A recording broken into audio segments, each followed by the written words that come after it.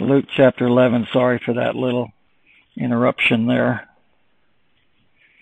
It was good to sing hymns and psalms this morning to the Lord. Psalm 31, He knoweth my soul in adversities. Amazing when one ponders just a few words of God can bring so much comfort to those who know Christ. The subject of which we've been looking at since last week is of the utmost importance. And though every subject of God intimidates me when I seek to preach upon it, and I've said this before as well, and I never get tired of saying it, the subject of prayer intimidates me more than anything. Because as the Word of God declares, because of our infirmities, we know not what we ought to pray for as we ought. When you consider that we need the Holy Spirit's intercession to help our infirmities, and when the disciples humbly beseech the Lord to teach them to pray, who am I to stand here before God's people and try to teach or preach on such a vast subject as that of prayer? And yet, I trust in God's grace that He will lead us all to hear the words of Christ and be led by His Spirit and not by the words of men.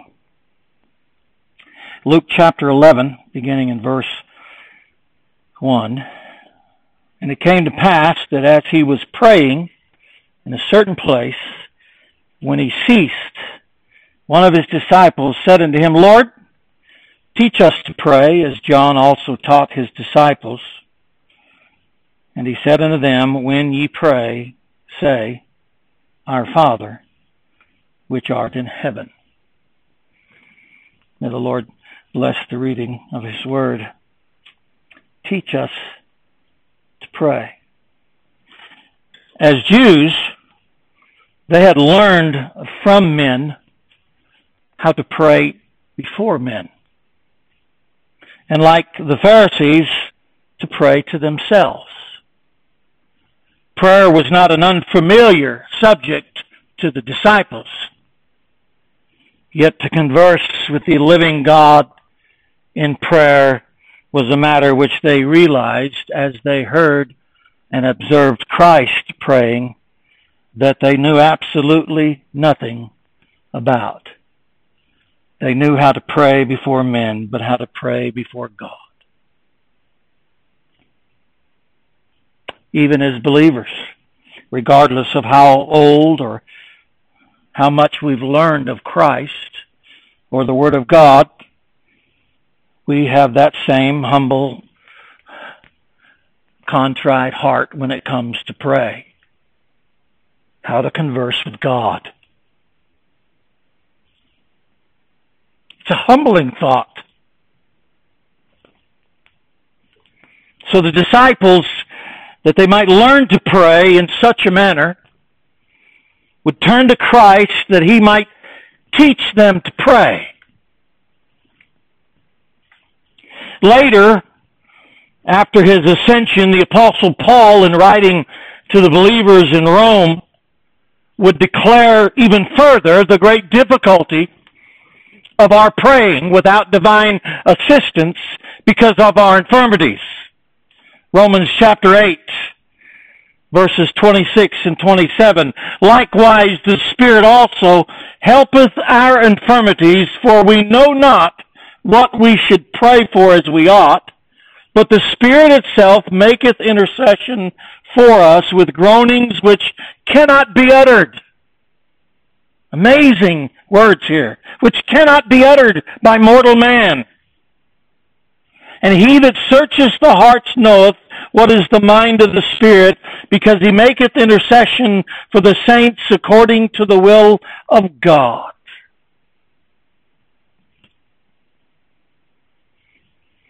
This explains why Martin Luther would himself declare concerning all true prayer He said, and I quote, that it is a tremendously hard thing to pray aright.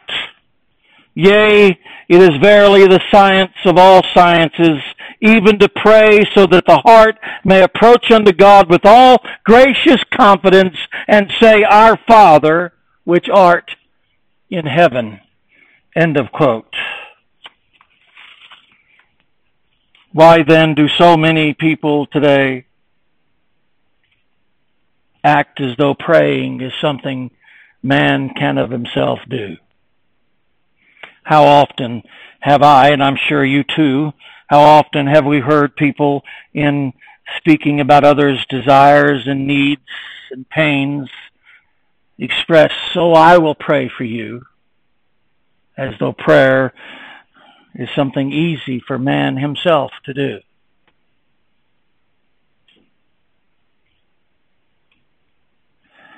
And yet you wonder, if it's so difficult to pray, why do God's children desire to pray?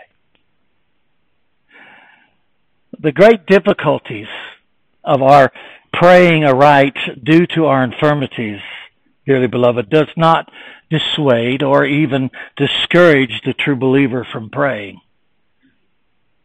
It's a humble realization. It's a humble acknowledgement. But it does not dissuade or discourage us from praying. But because of the promise of the Spirit helping our infirmities and interceding on our behalf according to the will of God, we are greatly inspired and excited to be praying always. Something this world has no comprehension of. If it's such a difficult thing, and if it's hard to pray to God, why do you desire and why are you so excited about praying? Not unlike Paul's glorying in his infirmities, that the power of Christ may rest upon him, 2 Corinthians 12:9. Beloved, I believe so too in prayer. We glory in our infirmities that the Spirit of God might make intercession on our behalf. Our infirmities do not dissuade or discourage us, but excite us to seek the Spirit of God's help that our prayers might be in accordance to the will of God. Humility mixed with confidence and faith in God. Prayer is of itself, true prayer, is of itself the most humble disposition any man or woman could have before God.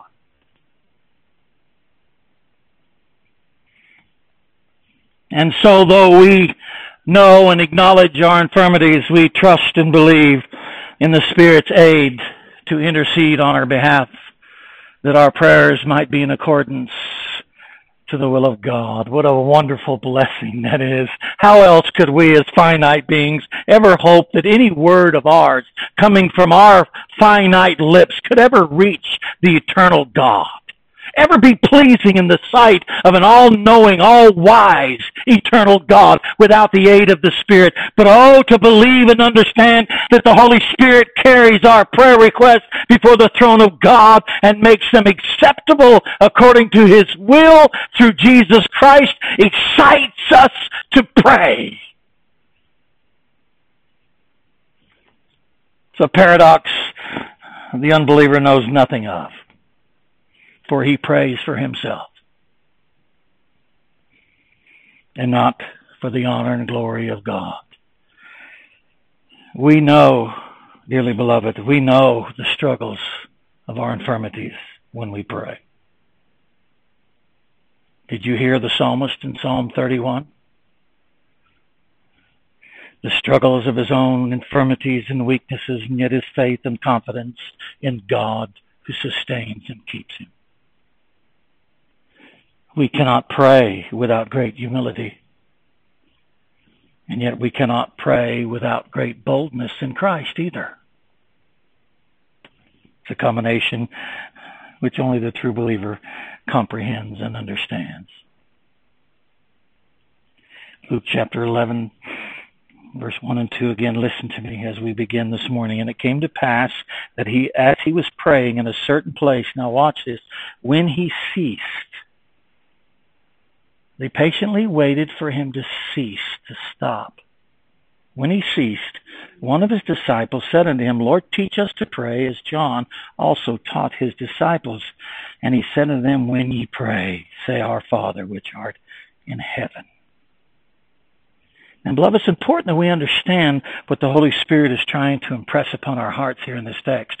When he ceased, right when he got finished praying and conversing with the Father, the disciple comes up and says, Lord, teach us to pray. And the first words out of our Lord's mouth after he ceasing to pray himself says, Pray ye our Father, which art in heaven. Now think about that.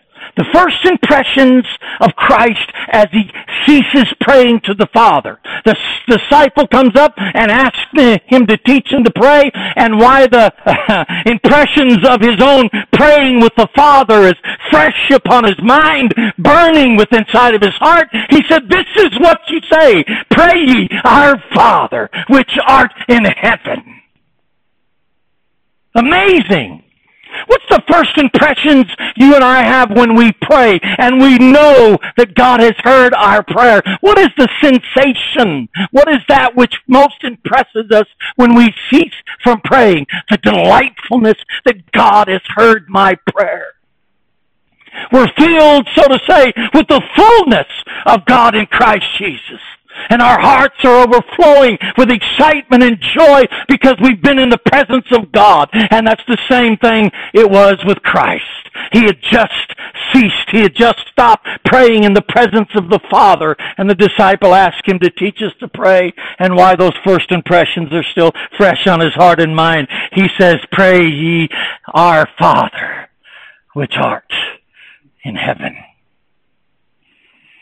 Though Christ was not subject to the weak and carnal sensations of the flesh, like man, yet Hebrews said, his being made like unto his brethren in both affections and feelings, it behooved him to be made like unto his brethren. In what? Affections and feelings. Christ at this moment was still man as much as he was God. And the Holy Spirit of God purposely says, and when he had ceased. Oh, it wasn't the disciple alone that brought up this question. It was a divine providence of God working behind the disciples' hearts and minds to request Christ to teach them to pray at this moment when he ceased. Not that Christ could have not taught them if he wasn't praying before, but the Holy Spirit would have us understand when he ceased. Can you imagine the enjoyment the Son of God had when he ceased, when he left the presence of the Father in prayer? Proverbs said the Son was his daily delight.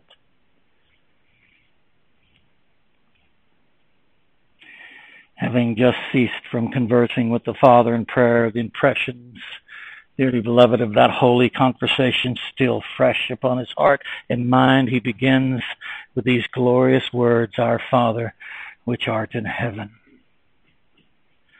Now, let me remind you of something so that you might understand this blessing a little bit more. Do you remember Moses when he came down from Mount Sinai after talking to God?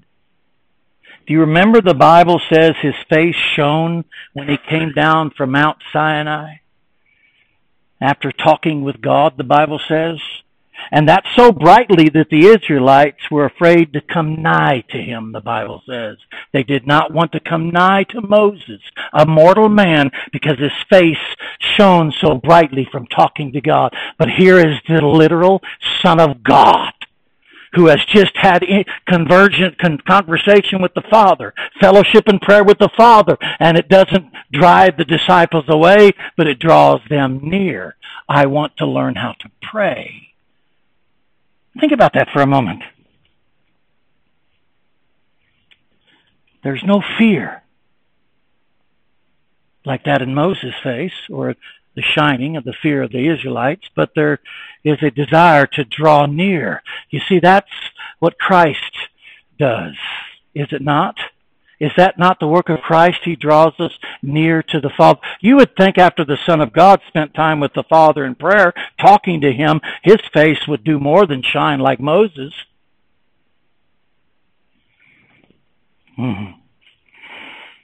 Yet after Christ, listen to me, the Son of God, who is alone the brightness of God's glory and the express image of His person, Hebrews, speaks to the Father, there's no fear, but a drawing nigh, that He might teach us to pray to the same Father. Do you see what access we have through Christ to the Father?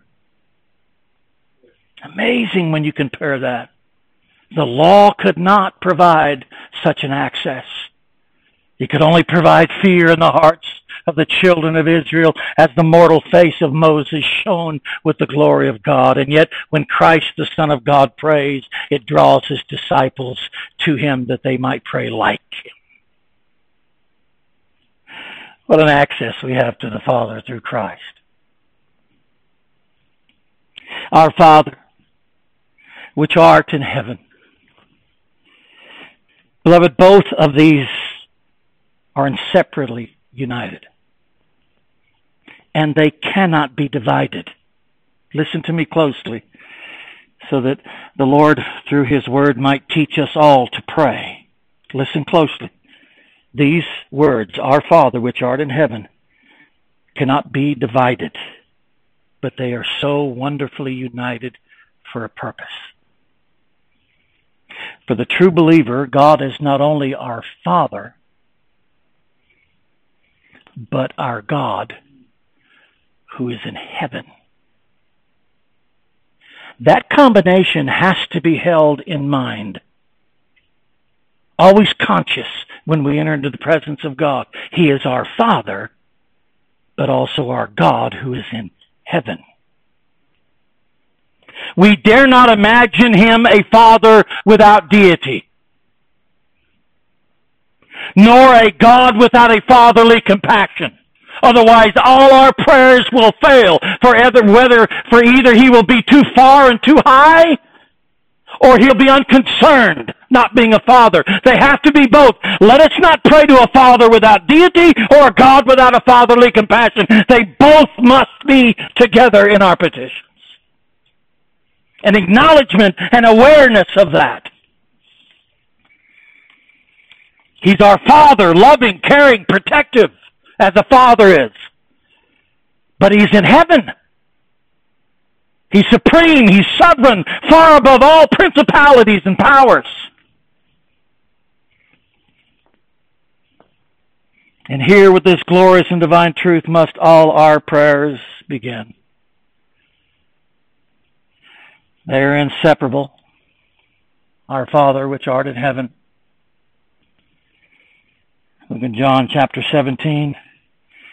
We'll see our Lord's own example of this again.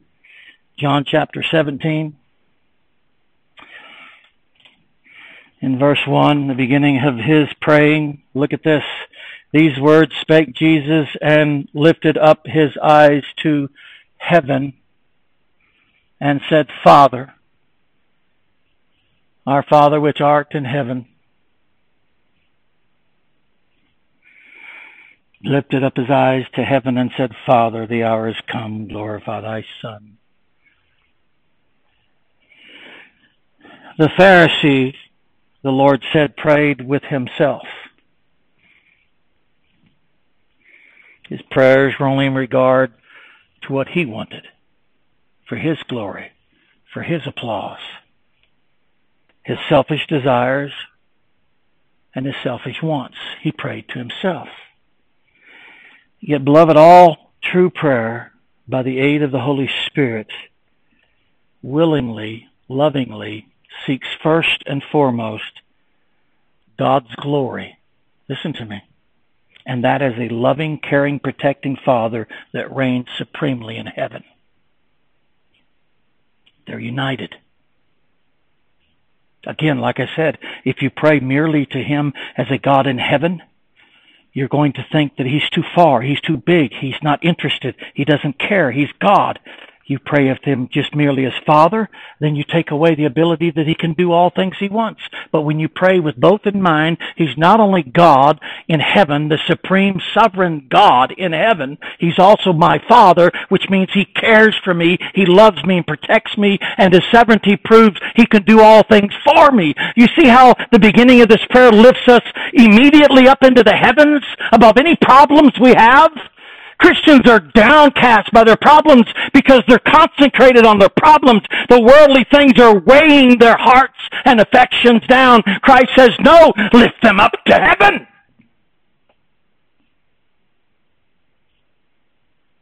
To your Father who cares for you, who is your God who can do all things for you.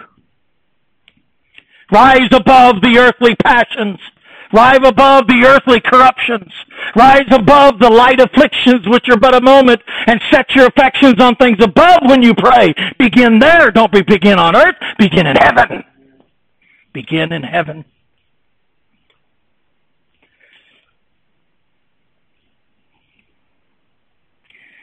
Look at Colossians chapter 3. Colossians chapter 3. Again, let the language of Scripture teach us to pray. Colossians 3, verse 1. If ye then be risen with Christ, seek those things which are above, where Christ sitteth on the right hand of God. Set firmly, set your affections, or your affection on things above, not on things on the earth. You see the difference? If you're risen with Christ, where he's sitting on the right hand of the Father or God, then set your affections on there, not on things of the earth. Let me tell you something. We need to be taught that by the Holy Spirit and by the Word of God. It's hard for us sometimes to rise above those feelings that are so near to us. Those affections, those fears, those torments which are in our bosom. It's hard for us as God's children sometimes to rise above that. And yet Christ would say, set your affections on things above.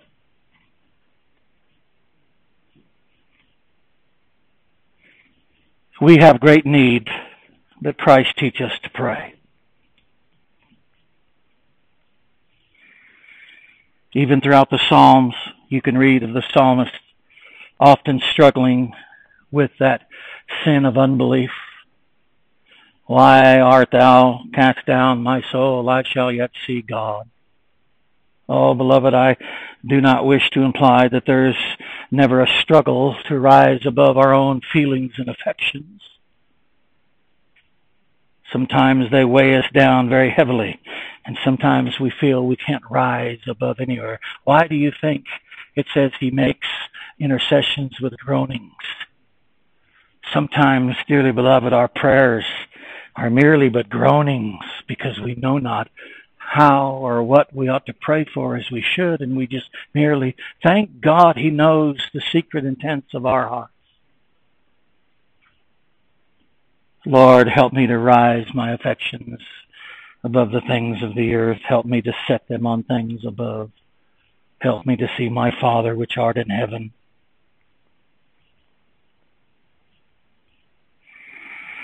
The setting of our affections on things above are not our own carnal desires and affections, but a setting of our mind and our affections on our Father, which is in heaven.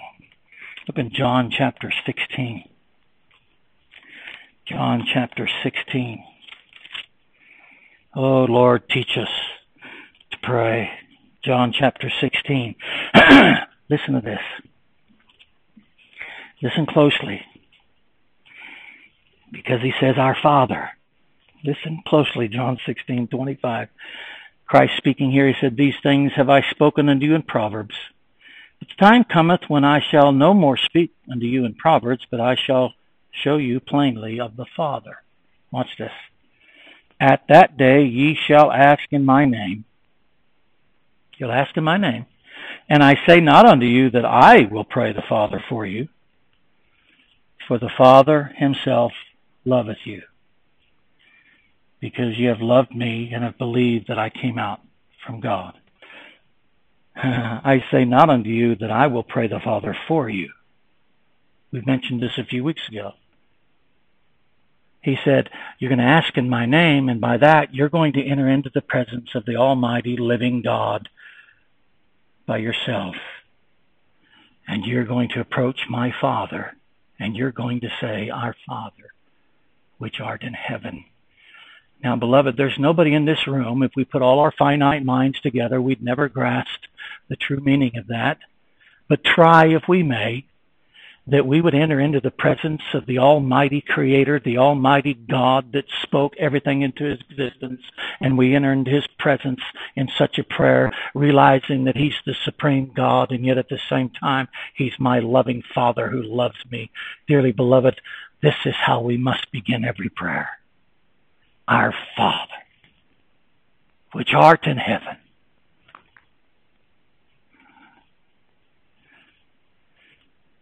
For the Father Himself loveth you, because ye have loved me and have believed. What a blessing that is. What do you think that immediately after He ceased praying and the disciple asked Him, that was the first impression on His heart? I'm getting ahead of myself, but you know this is the only time our Lord uses the word Our Father.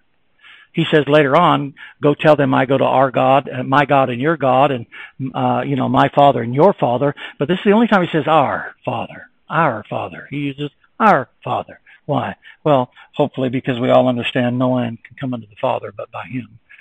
Our Father. When we pray, He says, you're not the only one going into the presence of God. He says, I'm with you. He's our Father. Just as I got finished conversing with the Father, He's your Father. He's our Father. Oh, there's so much comfort in those two words. Our Father. For through Him, Ephesians 2:18 says, Christ, for through Him we both have access by the Spirit unto the Father. Unto the Father. We speak much of Christ when we pray, and we should. We pray in Christ's name, as we should. We know this because of Christ, we have access. That's true. But I think in a lot of ways we forget the presence of the Father and the love the Father has for us because of Christ. Christ would have us in this prayer to not forget He's our Father.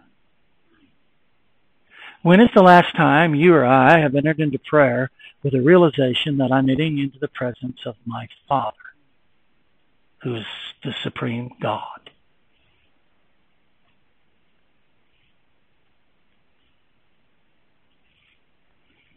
Why then do we fear? Why then do we toil? When we enter into the presence of our Father, which is in heaven, everything in this temporal world will seem as nothing in the light of eternity. What are my trials and what are my afflictions in the light of God's presence and eternity? Oh. Our Father, which art in heaven. How these opening words set the mind and the heart in their proper and God-glorifying perspective. For they greatly reverence God and His infinite grace, mercy, and love, while greatly humbling the true child of God. Like I said, no true prayer can be done in pride. There's a verse in Isaiah that the Lord brought to my attention last week. I've been going over and over in my mind. And it goes something like this. It goes, let us take root downward that we might bear fruit upward. And I thought, does that not depict the Christian life? To bear fruit upward, we have to bring bring our root downward. Downward. Humility to fruit. Bring your root downward that we might bring forth fruit upward.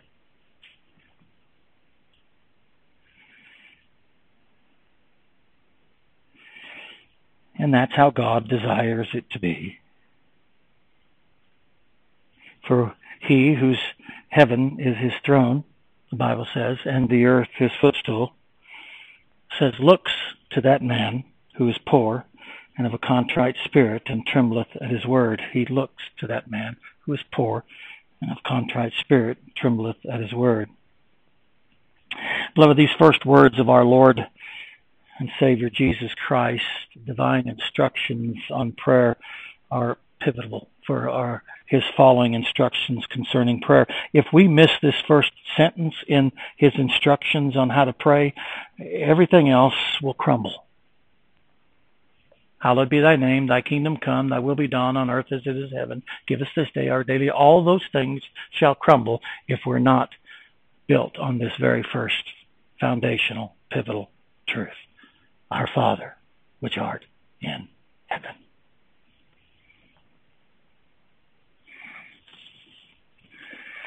Until there exists a childlike faith in his being our Father. And listen to me. I'll try to wind this thing down here, this first sentence.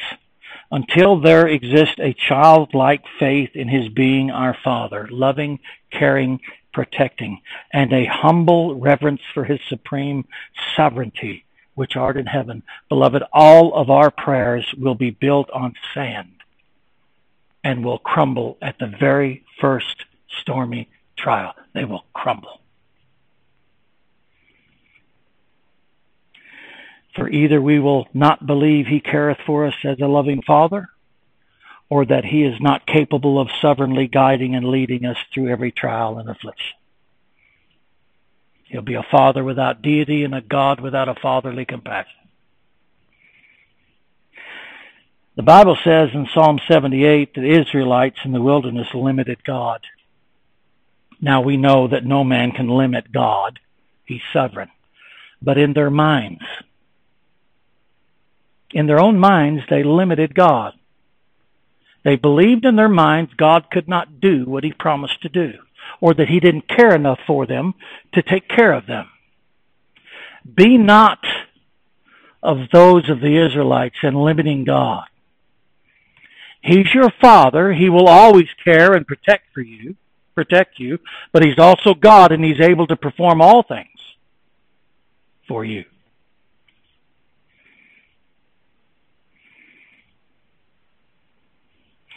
For the Lord, the psalmist said in Psalm 138:8, for the Lord, two verses I've always loved, the Lord will perfect that which concerneth me. That's fatherly love. The Lord, Psalm 138:8, for the Lord will perfect that which concerneth me. He'll perfect that. And Psalm 57:2 says, I will cry unto the God most high, there it is, Father in heaven, unto God that performeth all things for me. There's the sovereignty. He can do it all. Can God take away your trial and your affliction? Most certainly.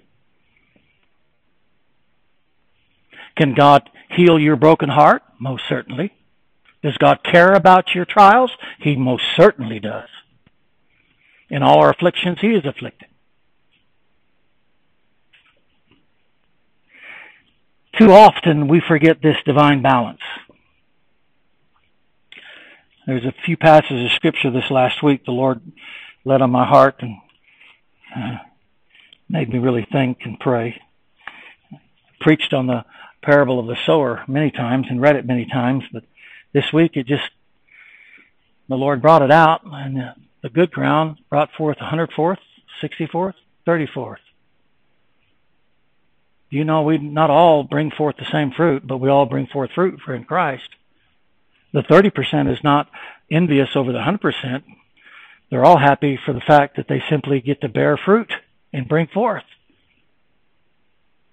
But some Christians bear 100%, some 60%, some 30%. Doesn't make them any less than the other. It's just divine truth. Something to do with this as well. Another one was in Psalm 51, the penitent psalm. I believe a lot of Christians really don't believe the depth of David's penitence. Do you know how he repented of his sins? And it got me to thinking that so many times we believed Christ to forgive us our sins on Calvary and grant us eternal life. The Father laid all our sins upon him, but when we sin or fail as Christians, we have problems believing that he can purge those same sins.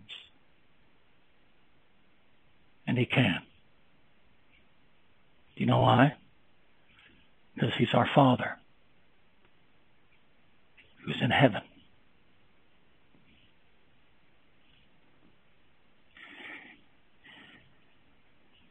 Look at Psalms, and I'll close with Psalms 121.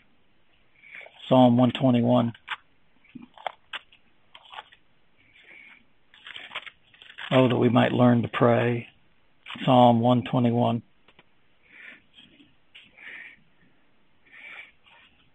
I'm going to read all these verses because they're so good. I will lift up mine eyes unto the hills from which cometh my help. There's those lifting up the eyes again. My health cometh from the Lord, which made heaven and earth. Sovereignty. He will not suffer thy foot to be moved. He that keepeth thee will not slumber. There's the fatherly. Behold, he that keepeth Israel shall not slumber nor sleep. The Lord is thy keeper. The Lord is thy shade upon thy right hand. The sun shall not smite thee by day, nor the moon by night. The Lord shall preserve thee from all evil. He shall preserve thy soul. The Lord shall preserve thy going out and thy coming in from this time forth and even forevermore. That is my Father, which art in heaven. From there we can go, hallowed be thy name. Thy kingdom come on earth as it is in heaven. There's where we begin. Our Father, which art in heaven. Let us pray. Our Father, which art in heaven. Lord, I pray that you would forgive us for neglecting such a blessed privilege.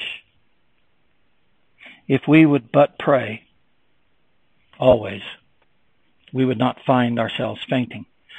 And Lord, even when we do pray, and we find oftentimes it hard to pray, our heart and our affections feel so weighed down by this world and the cares of this world. Help us, we pray, Holy Spirit of God, with groanings and utterings,